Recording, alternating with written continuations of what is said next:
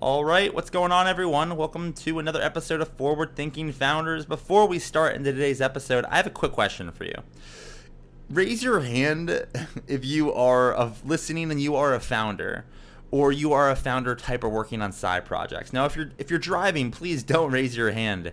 But if you're thinking that's me, chances are you might have a co-founder, and in today's world, everything's remote. And this is unfortunate for founding teams because teams work fastest when they're together, right? When you're starting something new from scratch, being in the same room has a magical kind of feeling to it. And when we're all remote, you don't really get the same thing. Well, what if I told you there's a way to get that same output, right? Get that same feeling while being remote? And luckily, there is.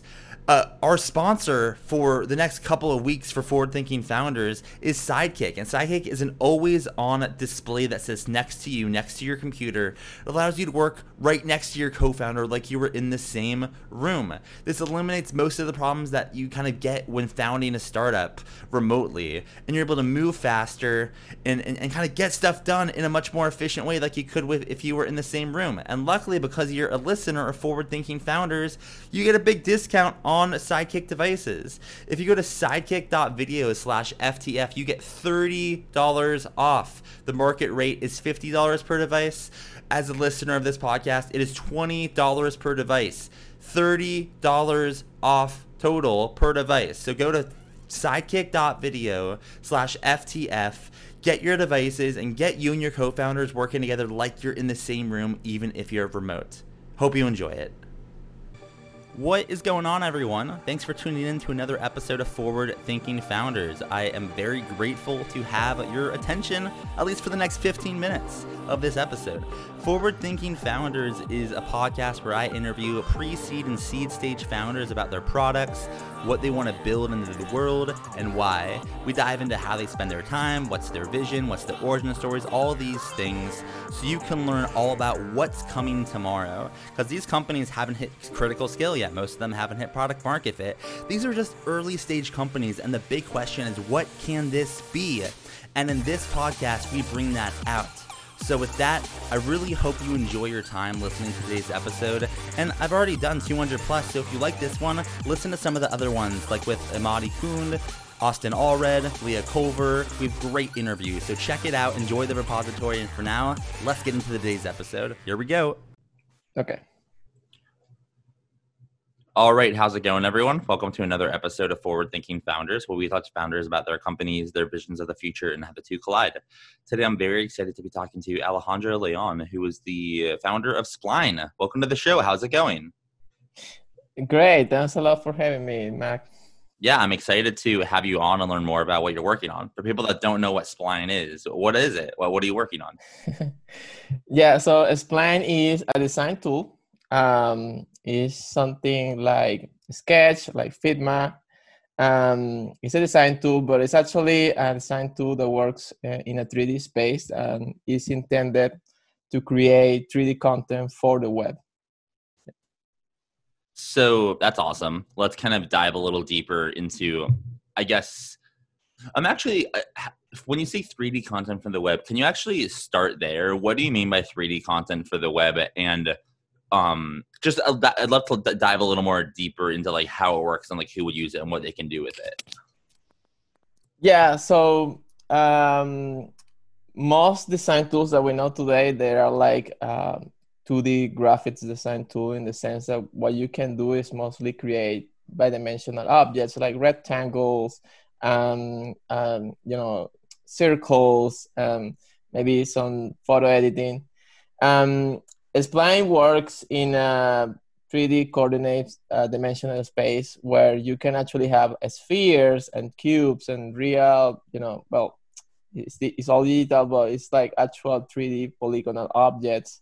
You can rotate around the objects and see different perspectives and camera projections that you don't normally have when you're working on a traditional 2D design tool. So is this like design, or who would be using this tool? Are these like potentially like VR designers, or are these avatar? Like, I guess who would be someone that would use the tool to help me understand a little more? Yeah, so a lot a lot of designers want to try 3D, right? So the problem with 3D is that getting into 3D is like really hard. There is like several 3D packages out there that allows you to create really powerful things like Blender, Cinema 4D, Autodesk Maya. Um, but if you want to try creating 3D, you have to spend like at least a year just crafting these very high technical tools, right?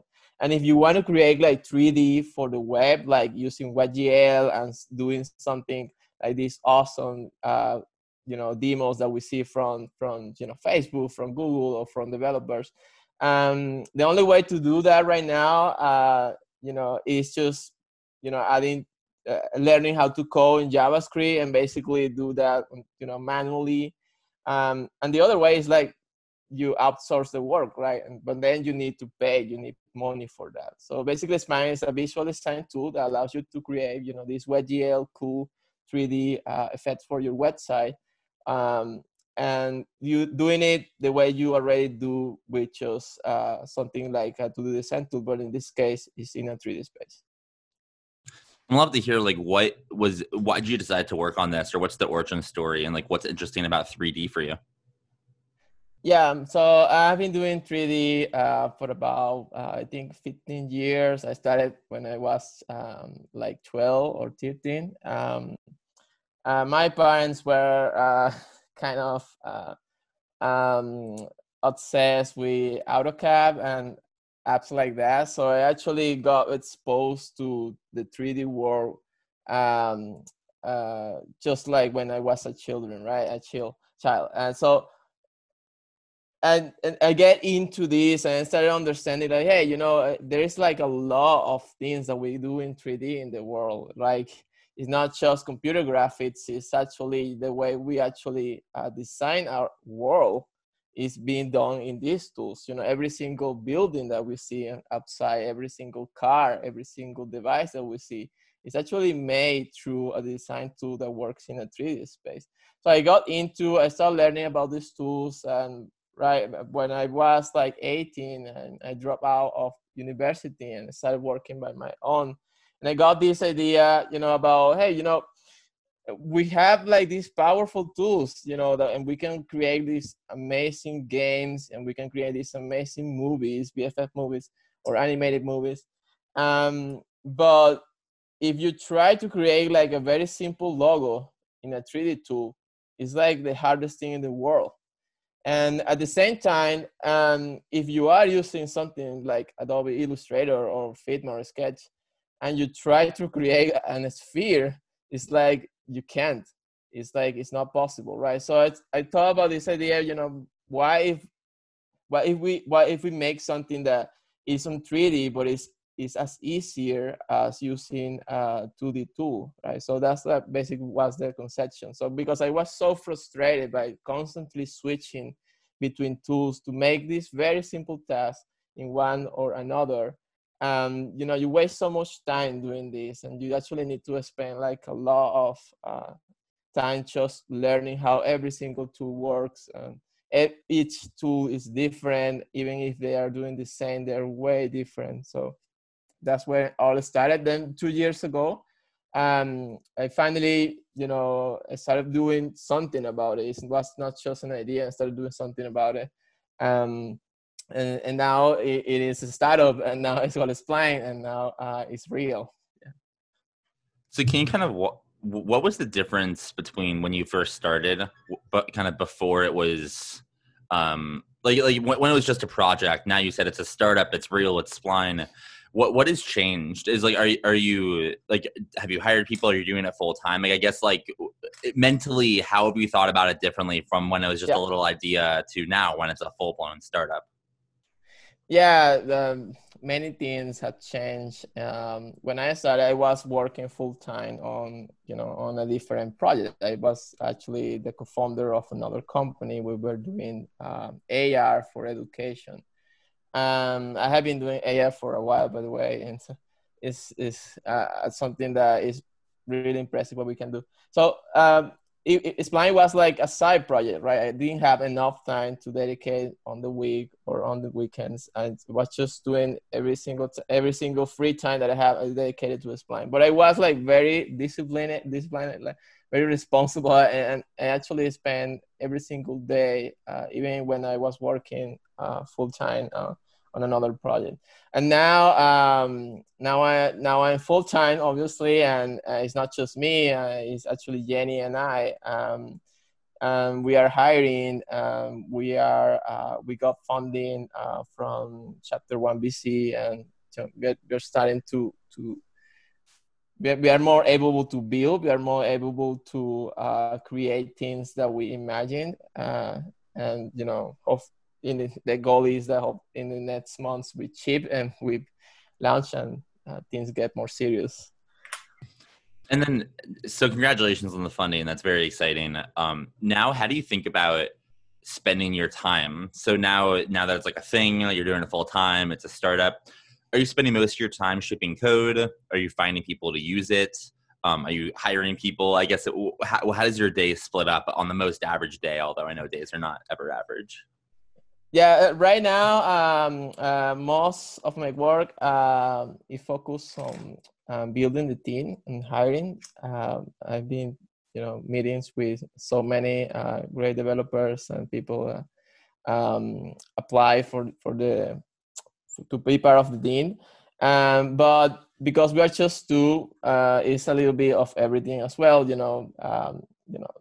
Accountability and signing papers, registration of things, bank accounts, also writing a little bit of code. In our case, I'm mostly doing front-end code, and Jenny is doing, also front-end and back-end, but mostly like the hardcore computer graphics part. And this is kind of like a new-ish category, kind of. Like, it's not like, 2D, right? It's 3D. It's a new frontier. Do you spend a lot of time educating people who could use the tool, how they would use it?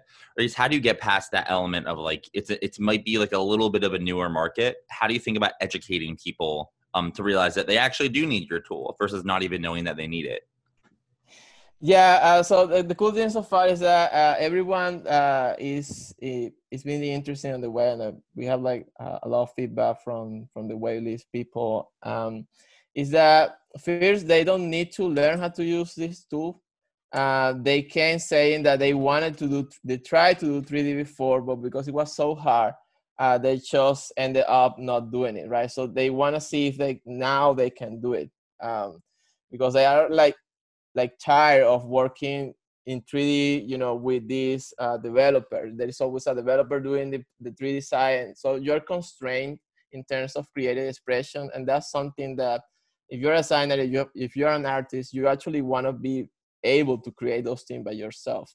So a lot of people are saying it's the same thing. This is normal product designers. And their main job is just do 2D UI design, but they wanted to do 3D. It's like they actually feel like they see all these really cool thing. They feel like they are missing this, but they don't know how to do it.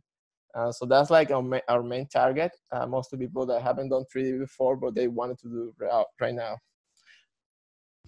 Yeah, that makes total sense.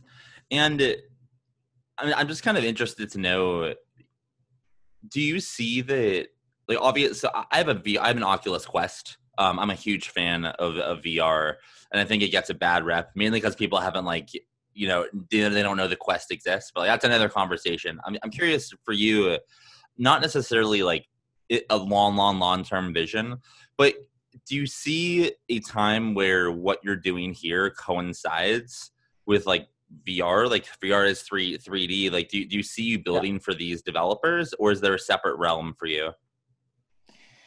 Yeah, that's actually one design problem that no one has solved right now. If you think about an app that allows you to create 3D content for VR or in general XR experience, there is no like a single tool that you think about it, something like Photoshop or Figma for AR. You cannot do AR the same way that you do UI design, or neither for VR.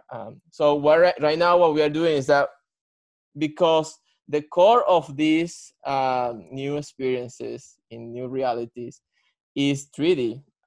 We are focused our work on getting an editor, which is just like this tool that allows you to create the content. And then, we can scale to being able to represent the content, either on AR or VR or whatever mixed reality is. Yeah, that makes sense. I'm just excited for the world to catch up to VR because have you just total side question? Do you have a Quest by chance, an Oculus Quest? No, but I use it, and also use it like other headsets like from Samsung and from Yep. yeah. I just think that so that's another conversation. I love the potential and what it could all be. But let's kind of talk about the potential for you and Spline. So let's look out, 10 years, 15 years. What could Spline look like? Or I guess in other words, like what's the big vision and what direction are you rowing in with Spline? Yeah.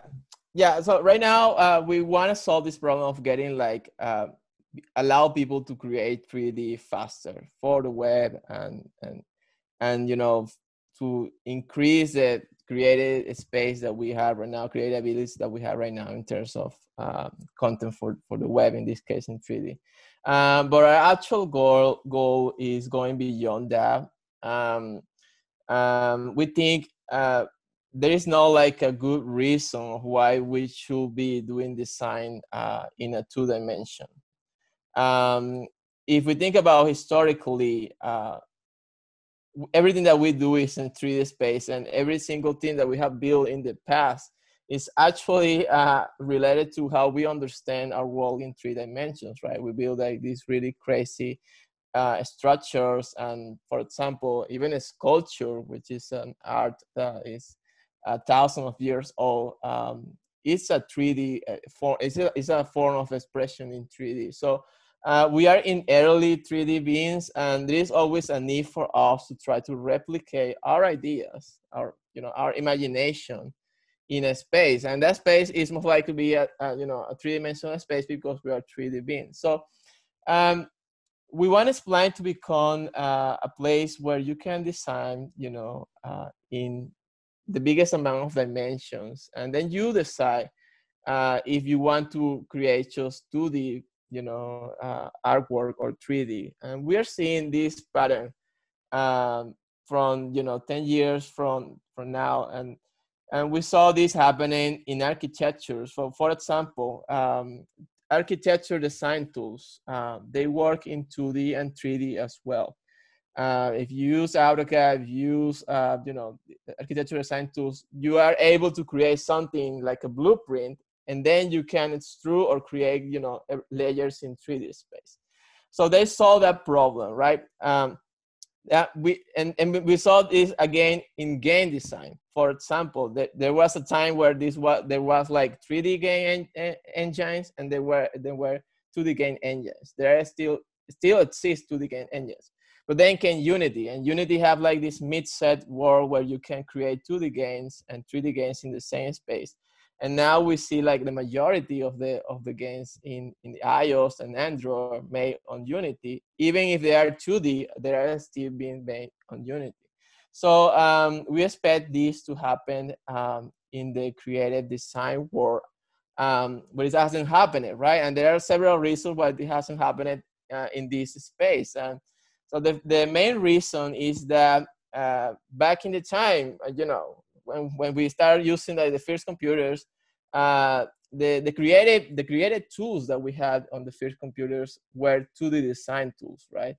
And it was easier to compute 2D graphics. It was easier to get to a point where you see high quality graphics in 2 dimensions, and thus we see this grow in developers making 2D tools, right, for any kind of things. And we saw Photoshop, and then a way of creative expression happening in 2D, while at the same time we start seeing 3D tools, but they were these really pixelated previews, wireframes, and you never see the end result. They were not in real time. So we have today like the two paradigms, which is we had 3D tools and we had 2D tools.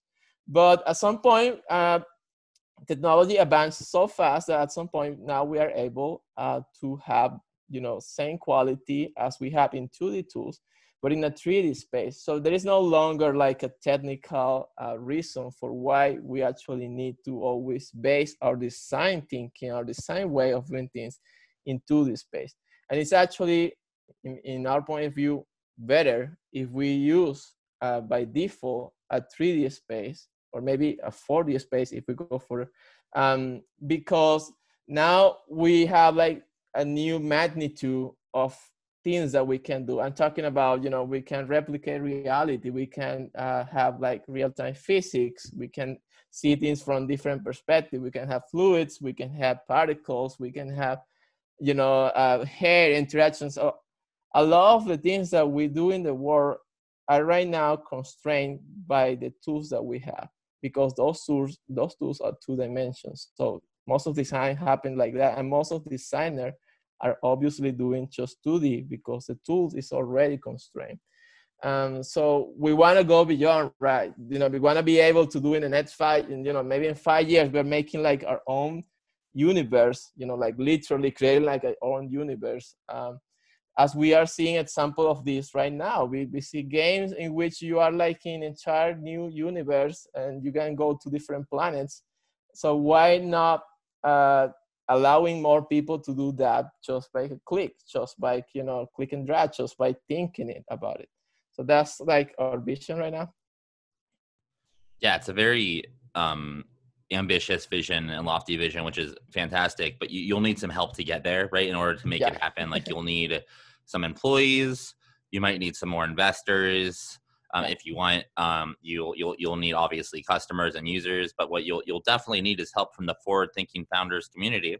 So for my last question for you is, how can the Forward Thinking Founders community help? You're looking for users? Are you hiring? Are you fundraising? How can someone listening help out with what you're doing?